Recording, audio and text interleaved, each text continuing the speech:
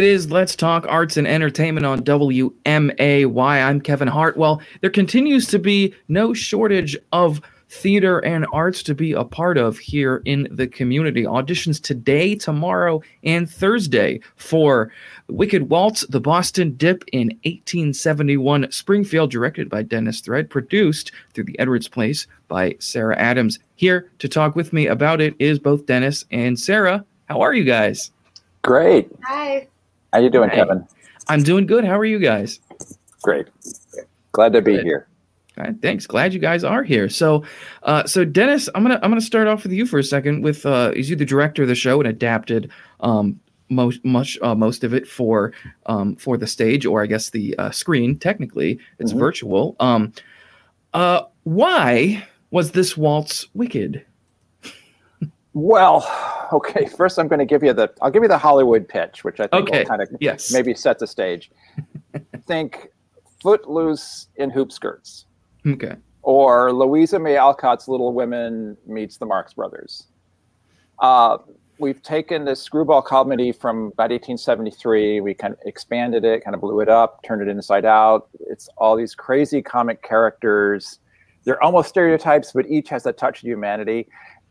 And it's funny, it's fast-paced, but it's got some depth to it as well. And we'll be shooting it like a film. It's all Zoom. It's all pre-recorded. Shooting at the film that way, we keep rehearsals manageable at a short period of time.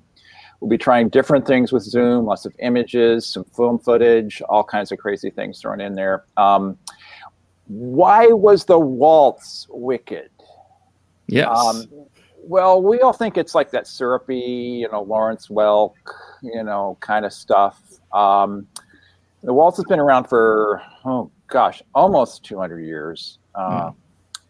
And if you've ever danced with a really good partner, and it's very intimate and very powerful, the waltz, it's the same way it was back then. They thought it was kind of dangerous because, oh my God, that couples touched each other in these ways.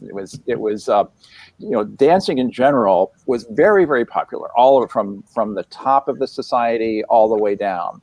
But a lot of people thought dance was wicked and it was banned over and over again. The waltz evolved over time.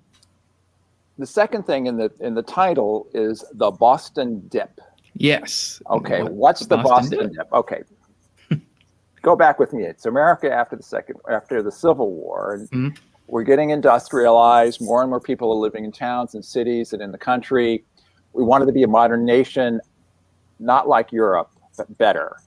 Right. And after the Civil War, Americans went on this vast self-improvement binge. It was a big market for self-help books on etiquette and dancing, because dancing was a big social thing. It was how you met your partner. It was at dances, whether it was a barn raising or a ballroom dance in Boston. Americans had grown up on the frontier. We had terrible manners, and we knew it. In some ways, we were proud of it, but we knew we could do better. So they were looking for ways to improve themselves. And again, the social thing was very big. So these books of etiquette and how to deal with a dance and how to be in a ballroom were just huge. Now, this may sound crazy. So you had this dance instructor in Boston, and he was looking for notoriety. This is 1870, remember. So he created this dance called the Boston Dip. It's a regular waltz, but there's this deep knee-bending movement. It made the physical connection between the dancers even more well-connected. All right. Probably holding on for dear life, but it looked naughty. And it's a pop culture moment. This dip was racy and was condemned. And overnight, it became everywhere. How fast? Well, he introduced it in December of 1870. By the spring, dance teachers were teaching it all over the country. This is, it was a phenomenon. So we took this old script called the Boston Dip. There's hardly any dance in it at all, but it's all about dance. Parental identity, disapproval, mistaken identity. There's an ambitious dance teacher. There's two sisters who are remarkably modern. They seem less like characters from the Victorian age and more like from the Roaring '20s or even today. They're very self-possessed. So we expanded it, we adapted it, and we set it in Springfield. It's historical. I mean, all this stuff actually happened. It fits into the whole Lincoln thing. The Edwards house is close in time. And since it is, for the Edwards place, historical accuracy is important, or maybe hysterical accuracy in the case of Right. So, we brought in different texts from the period and earlier that talk about why dancing was so important, why it was banned, different, things that were going on at the time, social change, women's rights, all kinds of things like that. So the play is about not just the dance, but also society as a whole. It's not an overtly political piece, but, everything at one point or another touches on our culture and how we fit into it and how we adapt to it. That's great. That is super cool. That is, that's one of those things you always you got to think about all those new dances, but new things in general. People, those were always looked on as these odd things, and it's so interesting. You talked a little bit about being like sort of like Footloose or something, but I mean it very interesting. Sounds like, and you named some of the characters there. The dance instructor, the two sisters are I'm sure similar. If we're talking Footloose, maybe similar to Kevin Bacon trying to rile up the school a little bit, school dance. So that's cool. So that's different characters people can look out for there. So the audition process, it is today, tomorrow, and Thursday. How are you doing auditions for these various roles? Well, we're doing a sign up, and you can get the sign up on the link. I think, Sarah, it's easier to get it on the Edwards or the Art Association webpage, and then it's also on Facebook, right? Yeah, so you can go to edwardsplace.org.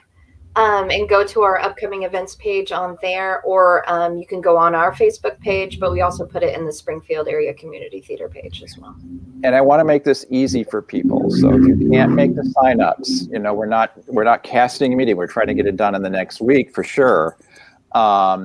So there also on there is my information. So if you want to if we need to set up an audition time outside of that schedule, we'll do our very best to accommodate. We want to see everybody. Great. That's good. We want to be flexible. Yes. Yeah. I was just going to say, a lot of chances for people to get in there and audition.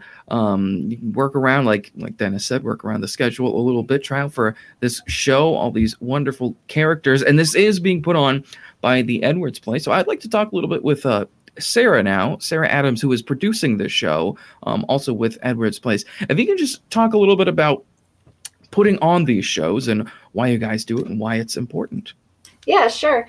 I'm the curator at Edwards Place, and one of the things that we try to do is bring historical things to the public in an interesting way. So one thing that we've done for a really long time, but had kind of taken a break over the pandemic with, is producing plays. And a lot of the times we actually had produced original plays, but getting back into it, I really wanted to go back and do something from history to show people that people have been people, for a long time. And people always think about the Edwards family or people from the 19th century as being really different from us. And honestly, they didn't have the internet. They didn't have the things that we have, but they were very similar to the way that we are now. And we're just trying to allow people to understand that they do have a lot in common with maybe the Edwards family, maybe, the family in the Boston Dip play.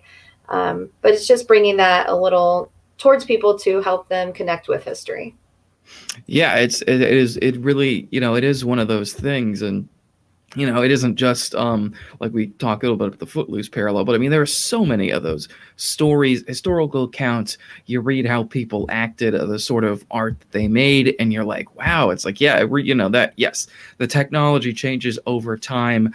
The years go by, but I mean, people are people, and how they react with each other and in different situations. I mean, it feels like this is probably a show where if you watch it or you're part of it, you will see a character and you'll be like, this is either like me or this is like somebody I know, and it's so it's going to be. It sounds like a lot of fun. It's going to be very, lots of historical, lots of historical things in it, as well as a lot of humor, like you said, hysterically.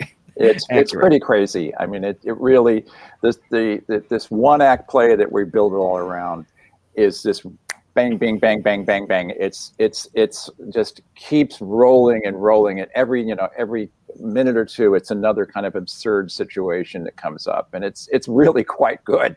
I wanted to talk briefly about our process. What people can expect. Now, a lot of my background is in film and video. So since it's being done on Zoom and we're going to be pre-recording the whole thing, we're actually going to put it together like a little movie.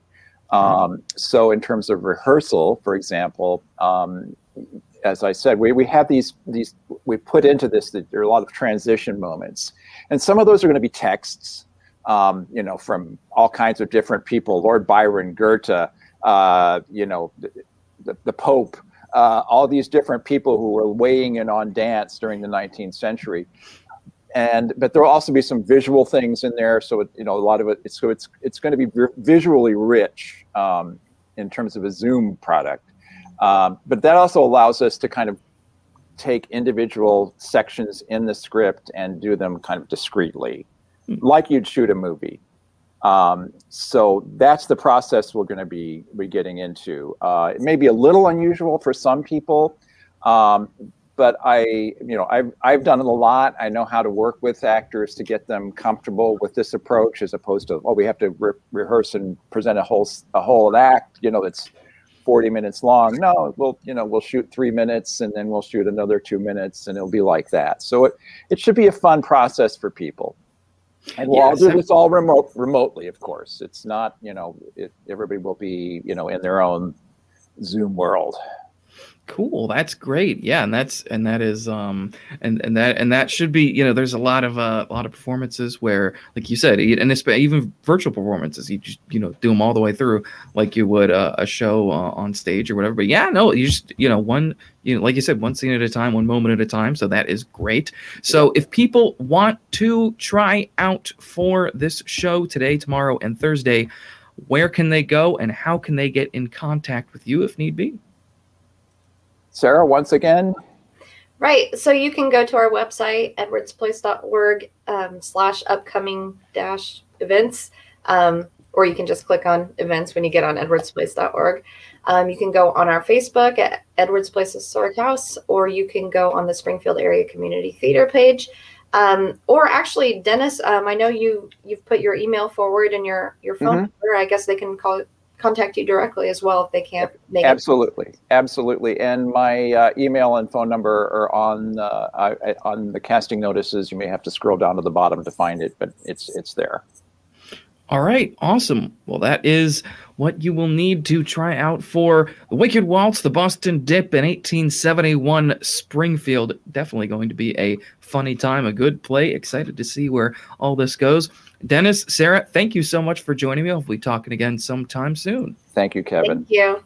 Thank you. It is Let's Talk Arts and Entertainment on WMAY.